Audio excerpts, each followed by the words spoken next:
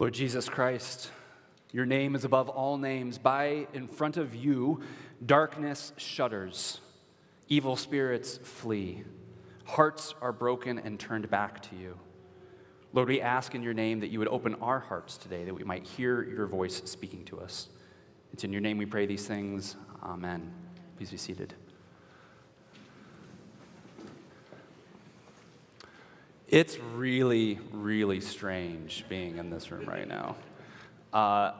Derek asked before the service how many have not worshiped with us in this room before, and I think like half of you raised your hand. There have been many nights over the last year and a half where I can't sleep, and part of the way that I put myself to sleep is by closing my eyes are closed because I'm laying in bed trying to fall asleep, but I imagine myself standing here, and I move my eyes from this side of the congregation, and I start naming where people would sit, and I would work my way over to this side, and I would pray for you, and fall asleep as I prayed.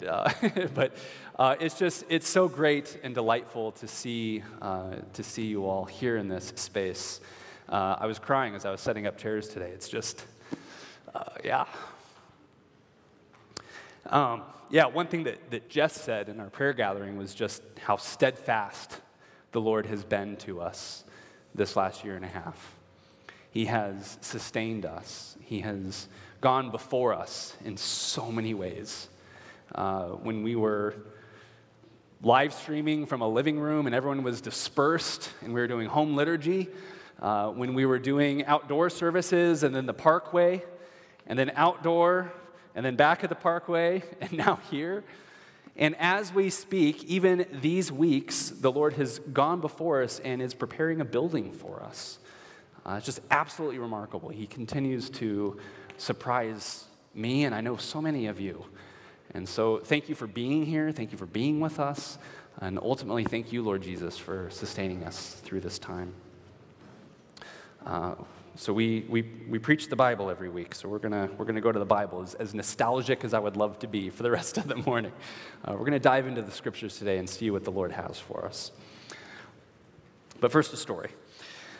So after graduating college, I used to moved in Chicago, and worked at the Apple Store on Michigan Avenue on the Mag Mile there in downtown Chicago. And it was a fun, exciting time for me. That's when Molly and I started dating.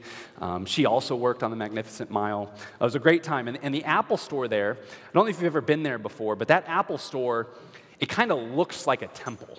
Like it's this big sort of monolithic concrete sort of structure.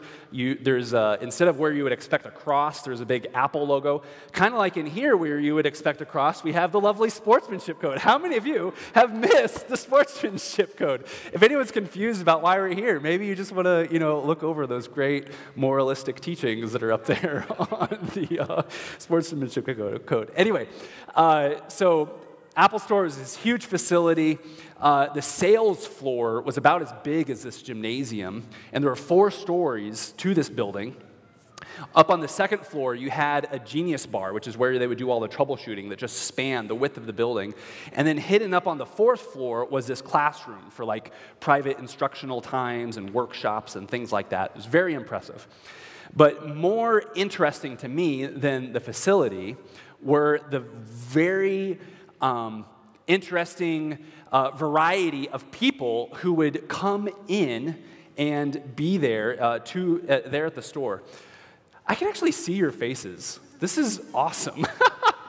Yeah, and I can hear you singing too. I'm kind of going to be a space cadet today. I always am a bit. If you're a newcomer, this is like your first or second Sunday. This is a very surreal moment. I might be interrupting myself more often. I'll try not to. So anyway, there was a wide variety of people who would come into the Apple Store. There were low-income families who were so excited to launch one of their students off to college, and they had been saving up for a long time to buy a laptop for their kid. Or you would have big shot like graphic designers or developers come. And so they had no hesitation in buying the biggest and best computer or device that would be there because they needed it to accomplish their work and change whatever world that they were a part of. But then also you had the locals there who lived there on the Gold Coast, and they didn't buy the best computers because it was dependent upon their jobs. They just bought it because I guess that's what you do when you have those kinds of resources. You get the best that money can buy and don't ask questions about it.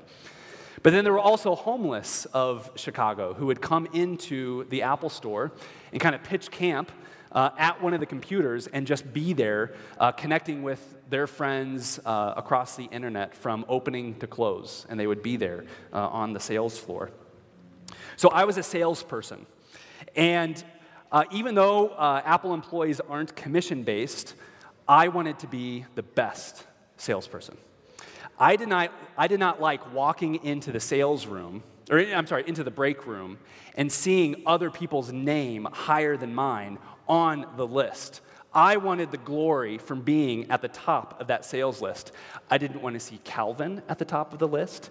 I didn't want to see Katie at the top of the list. I didn't want to see Monica at the top of the list. I didn't want to see Chris at the top of the list. These are real people, and I wanted to beat them at the top. I'm not making up names. Some of them I still text about these sorts of things. So anyway, as a salesperson, the best salespeople would get to learn how to read the room. And you would walk onto the sales floor, and you would be able to kind of pick up, based off of the ways in which people were dressed, what sort of jobs they had, what sort of resources they had.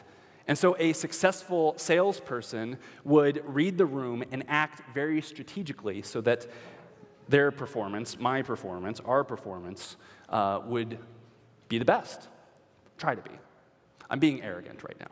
But anyway, you get the idea. Well, today we're looking at the theme of partiality.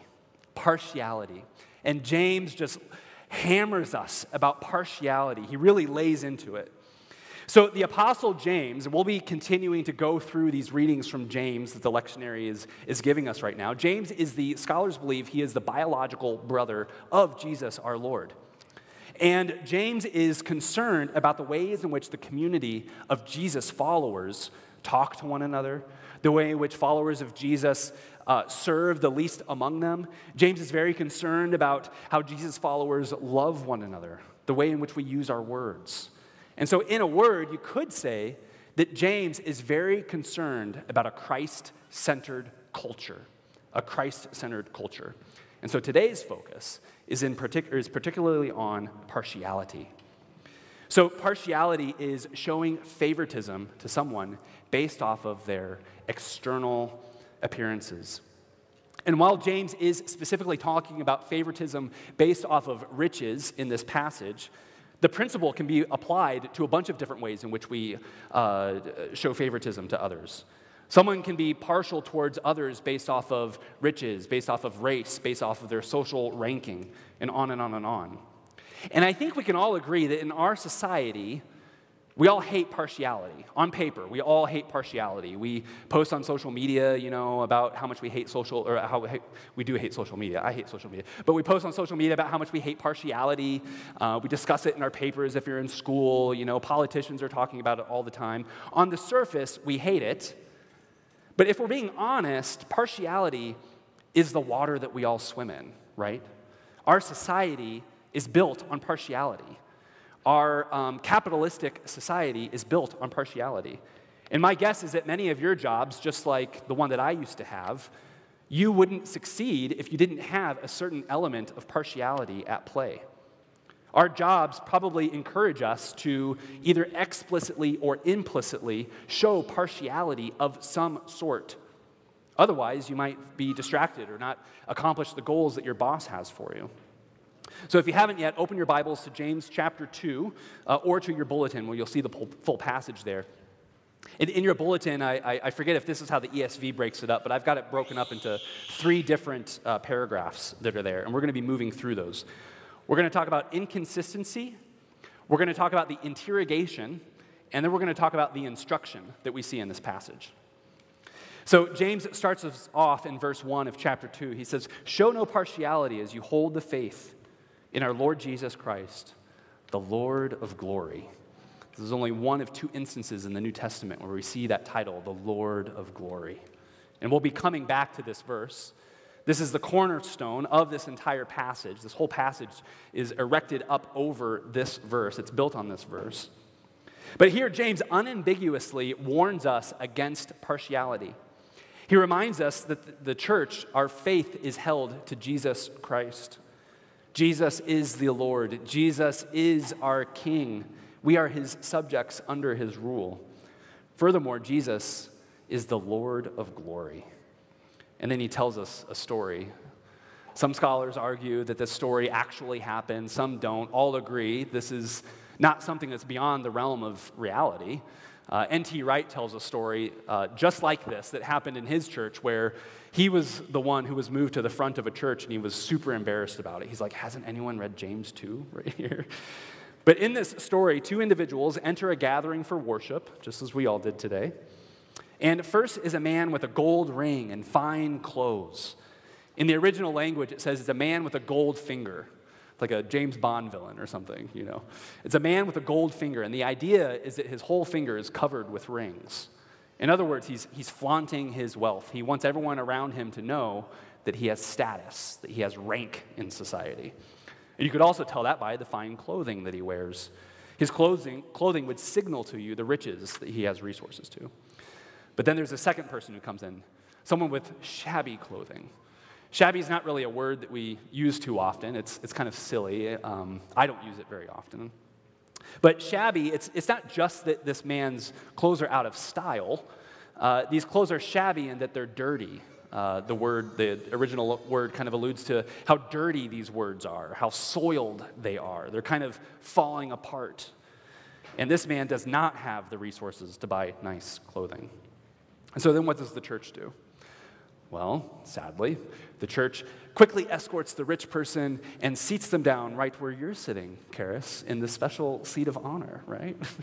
And then the poor person is quickly shown the back of it, you know. I'm sorry for those of you on the bleachers, but in this story today, that's where you got. I'm sorry. No, they're all ones who've been serving this morning, serving their hearts out. So some quick clarifications here before we dive even further into this. A couple of things that James is not saying in this passage. Now, James is not saying that we should ignore the rich or romanticize the poor. No, this is a passage about external appearances and quickly jumping to conclusions based off of those appearances. Also, this passage is not saying that we shouldn't exercise wise discernment. We should exercise wise discernment in our lives, and we could talk forever about ways in which we should be doing that. But finally, the Bible is clear that we should honor people who are deserving of honor. We should give up our seats for those who are elderly and in need of a seat if all the seats are full. You know, there are things that we should be doing as marks of honor, ways in which we honor the generations before us, our mothers and our fathers. So what this passage is saying, what James is saying, is that external factors such as riches, rank, race, those sorts of things are irrelevant when it comes to human dignity. Human dignity. Verse 4. When you show partiality, then aren't you making distinctions among yourselves? Becoming judges with evil thoughts, James says. So two things, making distinctions and becoming judges. So what James is telling us is that when we exercise partiality, we're dividing the people of God into the haves and the have-nots, the clean and the dirty, the elites and the untouchables, the valuable and the worthless. And friends, this is detestable in the eyes of God. It's antithetical to the gospel of Jesus Christ. But it is also God who is the judge. God is the one who is the ruler over all. He is Lord and King, as our passage just said. It is Jesus Christ who sits upon the throne. Jesus looks into the heart of man, and there will be that day in which he separates the sheep from the goats. And so when we ourselves start making distinctions, we are placing ourselves, metaphorically speaking, onto the throne of God, and we start exercising the sin of arrogance. Do you see the inconsistency that's here? Do you see what's going on? Jesus is the Lord of glory, the glorious one, the one in whom our faith, our trust, our hope, our loyalty is to him. But furthermore, it's Jesus, he's the one who has humbled himself. He departed from that glorious place to come and dwell with us. He entered into the muck and the mire of human experience and walked among us. But more than that, he was handed over to the religious authorities. He was stripped, beaten, and hung on a cross. The cross is Jesus' throne. The cross is Jesus' glory. And so this great inconsistency that James is describing here is when we show partiality. It is when we are chasing after the glory of this world instead of the glory of God. It's when we look for the throne of riches rather than the throne of the cross. That is why this is such a big and significant deal for James. We want the glory of that leaderboard in the break room rather than the glory of our Lord Jesus Christ. So after pointing out this inconsistency, James now presses into an interrogation. There's 4 questions that come, just one right after another, after another, after another. In verse 5, he says, "Hasn't God chosen the poor in this world to be rich in faith and heirs of the kingdom? And by the way, isn't it the rich are the ones who oppress you and drag you into court? Aren't they the ones who blaspheme against the holy name by which you have been saved?" Throughout human history, we've seen these verses materialize before us. We've seen just society after society, our own included, where it's the class of elites who are often the oppressors, oftentimes the oppressors of the church. They have the resources to bend the justice system to their own advantage. They're the ones who hire their own lawyers, sometimes even bribe judges, right? Time and time again, it's the under-resourced of society, especially the poor, who have to put up with it. So both our current president and our previous one, they've both used the Bible as a prop in various images that we could look at over the last couple of years.